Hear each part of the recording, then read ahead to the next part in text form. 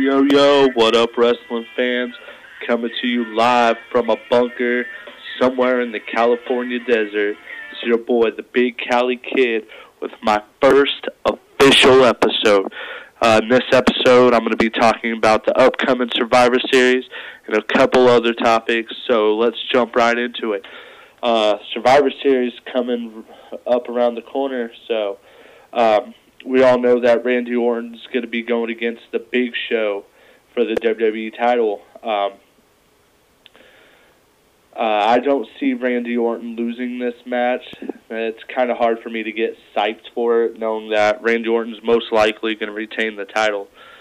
Ever since SummerSlam, we all know he's been dubbed the face of the business, so having just got the title back from Daniel Bryan, I don't see him losing it. The Shield has been banned from this match, although Triple H himself or Kane has been banned either. So I think it's going to boil down to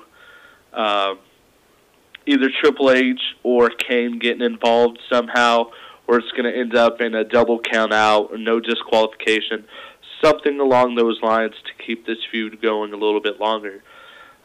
So on the next note, rather than going forward with the traditional 6-on-6 elimination match at Survivor Series between the team comprised of the Wyatt family and the Shield going against Daniel Bryan, CM Punk, Cody Rhodes, Goldust, and the Usos, they decided to make a separate tag match featuring Daniel Bryan and CM Punk against Luke Harper and Rowan of the Wyatt family.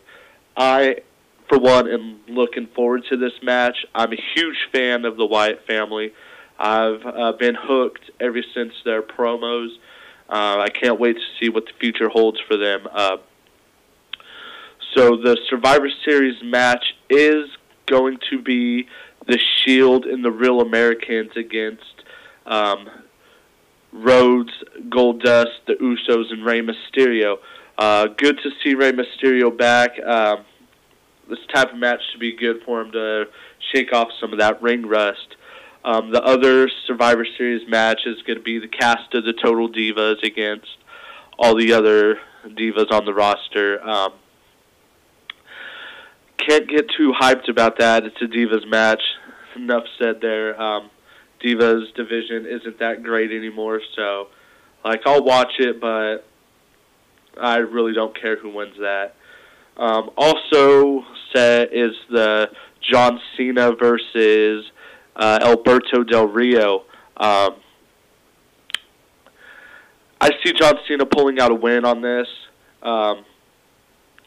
If they would have thrown Damien Sandow in there, made it a triple threat, it might have been a little more interesting, but I see Cena coming out on top on this one, having just won the title, back off an injury and stuff. So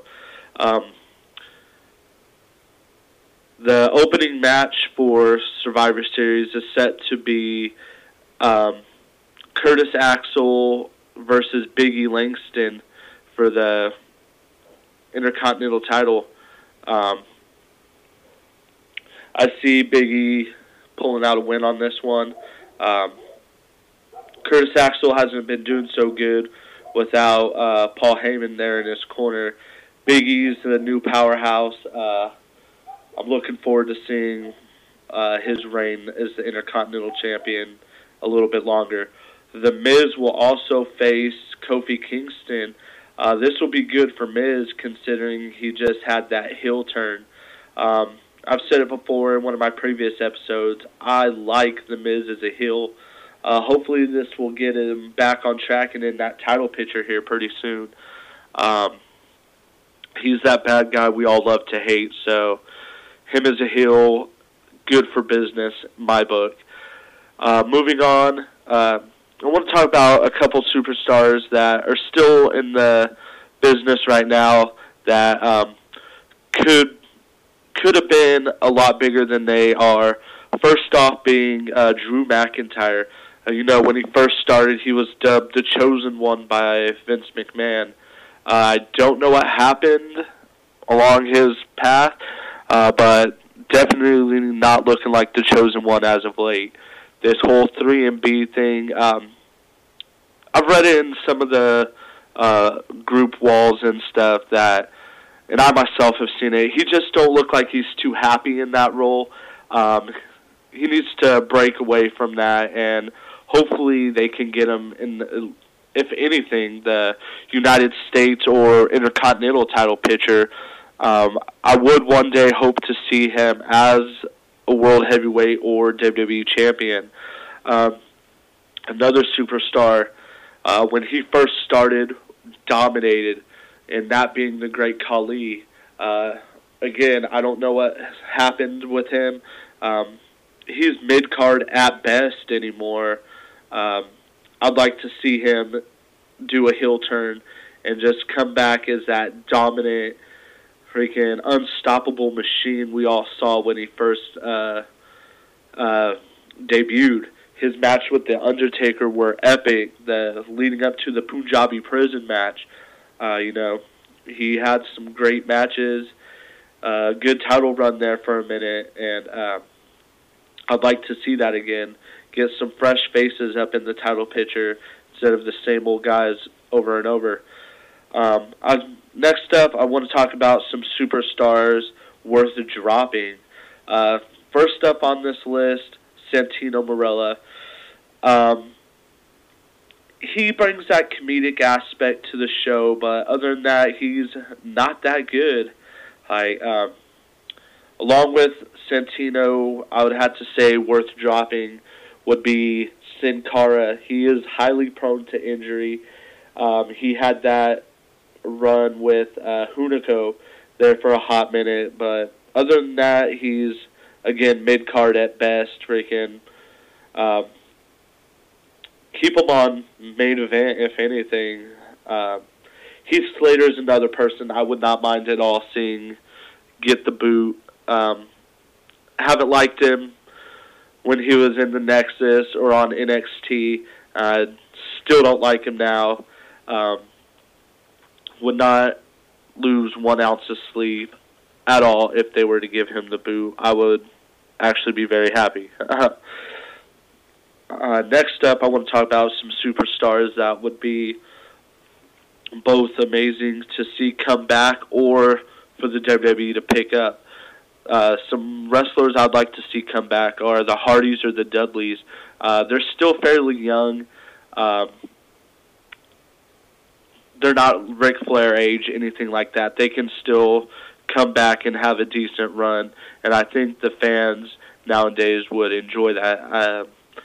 I've said it also in one of my previous episodes. It feels like they're trying to get back to that Attitude Era feel, and I think bringing back the Dudleys, Hardys, the tables, all that good stuff would definitely be a huge morale boost, especially for the older fans and that are stuck in the Attitude Era. A huge fan of the Attitude Era myself, but I also enjoy the newer stuff to a point. Like, a lot of it's gotten ridiculous, and hopefully they can get back to that Attitude Era feel of things. If TNA does sell, not a huge fan of TNA. Honestly, would not care if they sold it.